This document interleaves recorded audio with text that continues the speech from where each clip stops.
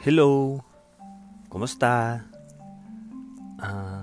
Maraming salamat sa pakikinig mo sa episode 1 to 9 at praise God for this episode 10. No, ang episode 10 natin ay John chapter 5 verses 1 to 18. At kumusta kayo dyan? Mga singles, may mga asawa, kumusta kayo dyan? Shout out sa aking mga kasama sa trabaho, mga construction workers. Yes, kumusta kayo? At I thank you, no? Thank you na nakikinig kayo sa podcast na to. Ang topic natin ngayon is it okay not to be okay? Ayos lang ba yun? Okay, so bago tayo mag-start, let's pray. Lord, Father God, aming Panginoon, maraming salamat, Lord, dahil itong pagkakataon ulit na to na mapakinggan yung salita mo, at the same time ma-enjoy yung presence mo, Lord. Ikaw, Lord, ang aming Diyos. Ikaw, Lord God, ang aming sandigan. Ikaw, Lord God, yung naglikha sa amin.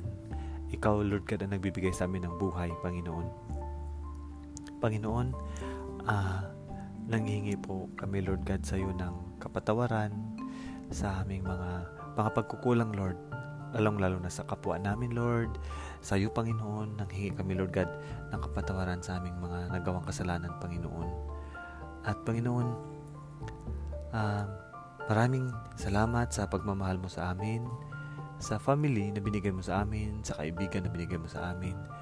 Ito sa technology na ginamit mo, Lord, para madinig namin ang salita mo. Maraming salamat, Lord God, at ma-share namin at makapag-pray kami. Yes, Lord. Thank you sa ganitong pagkakataon. Panginoon, kami po, Lord, ay nanalangin. Ako po, Lord, na naway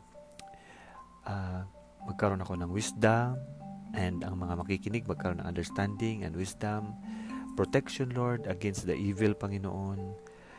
Lord, naway magkaroon kami ng Holy Spirit, Panginoon, as we read John, Lord God, chapter 5, as we have time with you, Panginoon. Samahan mo kami, Lord. At Panginoon, naway maayos ang signal, naway clear ang voice, Panginoon. Maraming salamat, Lord. Ang lahat ng ito, Lord, ay hinihingi ko in the name of Jesus Christ, our Lord. Amen. Okay, basahin muna natin, no? John chapter 5 verses 1 to 18. Pagkaraan nito'y dumating ang isang pesta ng mga Hudyo at pumunta si Jesus sa Jerusalem. Sa lungsod na ito, malapit sa pintuan ng mga tupa ay may malaking imbakan ng tubig na may 5 portiko. Kung tawagin ito sa wikang Hebreo ay Betsata. Nasa paligid nito ang maraming may sakit, mga bulag, mga pilay at mga paralitiko. Sila'y naghihintay na gumalaw ang tubig dahil may panahong ang isang anghel ng Panginoon ay bumaba at pinapagalaw ang tubig, at ang maunang lumusong sa tubig matapos na ito'y gumalaw ay gumagaling sa anumang karamdaman. May isang lalaki doon na 38 taon nang may sakit. Nakikita siya ni Jesus at alam niyang matagal nang may sakit ang lalaki, kaya tinanong niya ito, "Gusto mo bang gumaling?" Sumagot ang may sakit, "Ginoo, wala pong maglulusong sa akin kapag gumalaw na ang tubig. Papunta pa lamang ako, may nauuna na sa akin." Sinabi din sa kanya ni Jesus, "Tumayo ka, buhatin mo ang iyong higaan at lumakad ka." Noon din gumaling ang lalaki, binuhat ang kanyang higaan at lumakad. Nooy araw ng pamahinga, kaya't sinabi ng mga pinuno ng mga Hudyo sa lalaking pinagaling, "Araw ng pamahinga ngayon, labag sa kautusan na dalhin mo ang iyong higaan." Ngunit sumagot siya, "Ang nagpapagaling po sa akin ang nagsabing buhatin ko ang aking higaan at lumakad ako." At siya'y tinanong nila, "Sino ang nagsabi sa iyong buhatin mo ang iyong higaan at lumakad ka?" Ngunit hindi alam ng lalaki kung sino ang nagpagaling sa kanya sapagkat maraming tao sa lugar na yon at nakaalis na si Jesus. Pagkatapos nito, nakita ni Jesus sa loob ng templo ang lalaki at sinabihan nitong, "Magaling ka na ngayon, huwag ka nang gumawa ng kasalanan at baka masahol pa riyan ang mangyari sa iyo." Umalis ang lalaki at sinabi sa mga Hudyo na si Jesus ang nagpapagaling sa kanya. Dahil dito, si Jesus ay sinimulang usigin ng mga pinuno ng mga Hudyo sapagkat ginawa niya ito sa araw ng pamamahinga. Ngunit sinabi sa kanila ni Jesus, "Ang aking ama ay patuloy sa kanyang gawain hanggang ngayon at gayon din ako." Lalo namang pinagsikapan ng mga Hudyo na ipapatay siya sapagkat hindi lamang niya nilabag ang batas tungkol sa araw ng pamamahinga, sinasabi pa niyang ang Diyos ang kanyang ama at sa gayon ay ipinantay ang kanyang sarili sa Diyos. Thank you, Lord. Okay, so yung character dito, andito si Jesus, andito yung 38 years old na may sakit na, 38 years siyang may sakit, 38 years siyang may sakit. Andito din yung mga leaders ng mga Hudyo, mga pinuno nila dito rin. Okay? So, ano bang pag-usapan natin dito, guys? Yung is it okay not to be okay? Hindi naman talaga okay itong lalaki dito na 38 years nang may sakit. Okay. Dalawa ang pag-usapan natin dito. Una, alam mo yung lalo na tayong mga tao, mga Pilipino particularly, yung paraan para gumaling. Alam mo yun, mahilig tayo sa ganun, like may recently nga example, gagaling ka, may tao nung nagpapagaling doon, or pag gagawin mo to, magbigay ka ng ganito doon, gagaling ka. Marami tayong ganun, marami tayong beliefs, Tapos nakikita ko kasi sa kwento na to, nandito yung beliefs at nandito yung mga law no araw na kapahingahan. Actually, daming debate tungkol sa mga dyan. Pero ako, doon ako sa si Jesus yung gumawa ng law. Ang Diyos yung gumawa ng law. So, malamang hindi niya sinuway ang law. So, hindi na natin pag-usapan yun kasi siya ang gumawa eh. So, kini-question lang siya ng mga Hudyo. Kini-question siya kasi nga sinuway daw niya ang law, pero siya yung gumawa. Malamang, alam mo yun, yung minsan naisip ko, tama kayang pagka-interpret nila sa law. Kasi si Jesus mismo, siya ang gumawa. And obviously, hindi niya sinusway yun. Itong mga Hudyo, I believe, na wrong interpretation of the law. Ngayon, focus tayo dun sa lalaki. Kasi tinanong siya ni Jesus na, gusto mo bang gumaling? At ang sabi niya ay, wala nga tutulong sa kanya para dalhin siya doon sa tubig. Kasi pag nagpunta na siya doon, wala na, may naunahan na siya. No, guys, itong tanong na to is, are you okay? Are you okay? Okay ka ba ngayon sa buhay mo? Okay ka ba ngayon sa trabaho mo? Okay ka ba? Happy ka ba? Satisfied ka ba? Are you physically okay? Like, okay ka ba dyan sa anak mo, sa sitwasyon mo ngayon, sa asawa mo ngayon, sa kaibigan mo ngayon, especially sa napili mong mga desisyon, okay ka ba? Are you okay? Kasi si Jesus Christ dito, ang perspective natin sa kanya is siya yung God, siya yung Diyos natin. At nagtatanong siya na gusto mong gumaling kasi tulad ng lalaki dito, yung 38 years kang may sakit, grabing crisis, grabe yung sobrang tagal na ng desperation niya na kung ano-ano na lang, kung anong paraan na lang ang alam niyang gagaling. So doon siya for 38 years, so ano bang lifespan ng tao? 60, 70, 80. So sa 38, kunting years na lang katapos niyang gumaling, kunting years na lang yung may enjoy niya. Malamang hindi niya na-enjoy yung lumpo siya, yung naging useless, naging lumpo, na dito, di ba, walang magbubuhat sa kanya. Walang friends, walang family, walang magbubuhat. And then tinanong ni Jesus na, gusto mo bang gumaling? Of course. Sino bang ayaw gumaling? Pero tingnan mo to, sabi niya, walang magbubuhat sa akin. Yung sa sobrang tagal na niyang may sakit, ano na, parang ito na ako, tanggap ko na to, ito na yung buhay ko, ito na yun. Pero may encounter kay God. No? Nakasalubong pinuntahan siya ni Jesus. Tinanong siya, gusto mo bang gumaling? Ikaw ba gusto mong gumaling? Ikaw ba gusto mong physically gumaling? Gusto mo bang, kung may sakit ka ba, gusto mo bang gumaling? Baka focus ka dun sa sana ko magpa-hospital, sana ano bang gagawin ko, alam mo yun? No? Pause. At may tanong palagi si Jesus sa atin, gusto mo bang gumaling? Yan na ba yan? Baka kasi ba sa sobrang tagal mo itong dinala, nasanay na ito na ito na tong buhay, ito na ako, okay na ako.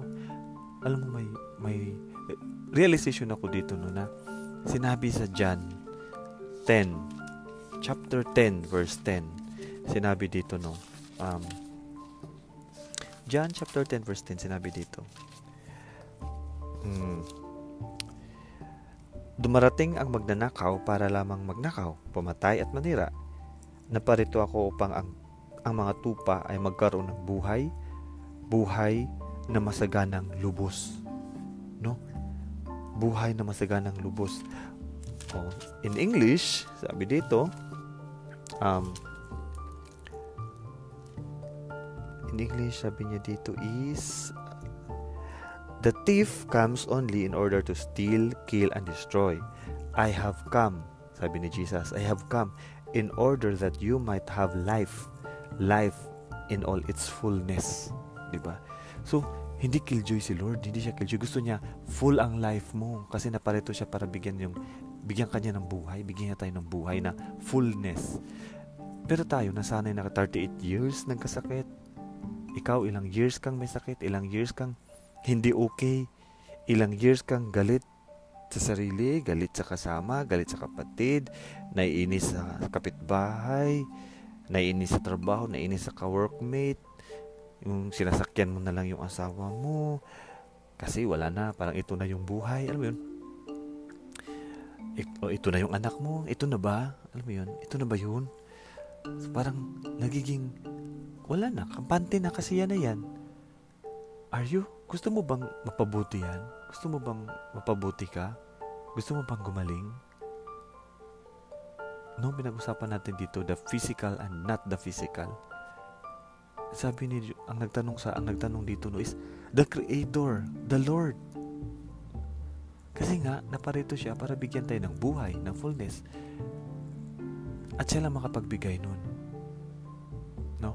At tingnan mo to, itong Hudiyo, mga leader ng Hudiyo, na itong mama na to 38 years na siya 38 years siya may sakit, and then siguro araw-araw siyang nandun sa ano na yon, imbakan ng tubig na yon, and then nakita siya na gumaling. Pero ang tanong sa kanya is, bakit mo binuhat yan? Bawal yan. No, hindi mo na sila na-miss na, wow, gumaling ka? Wow, gumaling ka. Anong ginawa mo? No, di ba? Lalo na tayo, no? We focus on the rules ang mga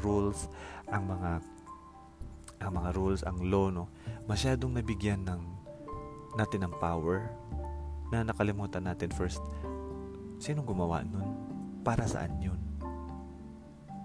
Di ba? Pero guys, focus tayo na gusto ni Lord na gumaling ka. Of course. But may next question siya sa lalaki. No? Sabi niya, magaling ka na. Huwag ka nang gumawa ng kasalanan. Stop sinning, sabi niya. Baka may worst pa na mangyari sa'yo. Stop sinning. Baka may malala pa na mangyari sa'yo. Nagets niyo yun? No? Parang ni-remind tayo ni Lord na okay ka na. Stop sinning. No? Itong kwento na to na pinagaling yung lalaki ni Lord. Pansin nyo ba? Hindi niya sinabi na, maniwala ka, tanggapin mo ako, gagaling ka. No. Si Lord, pagalingin ka niya. Amen. Pagalingin ka niya. No? Siyang may kagustuhan, siya yung Diyos. And now, ito yung part mo, no? So, pagalingin ka niya kasi siya ang creator, makapangyarihan sa lahat. Gagaling ka, maging okay ka. Pero mayroon siyang tanong sa iyo na ito na yung part mo ngayon. Itong part mo. Sabi niya dito ay sana ba yung verse na yun? Sabi niya dito na wait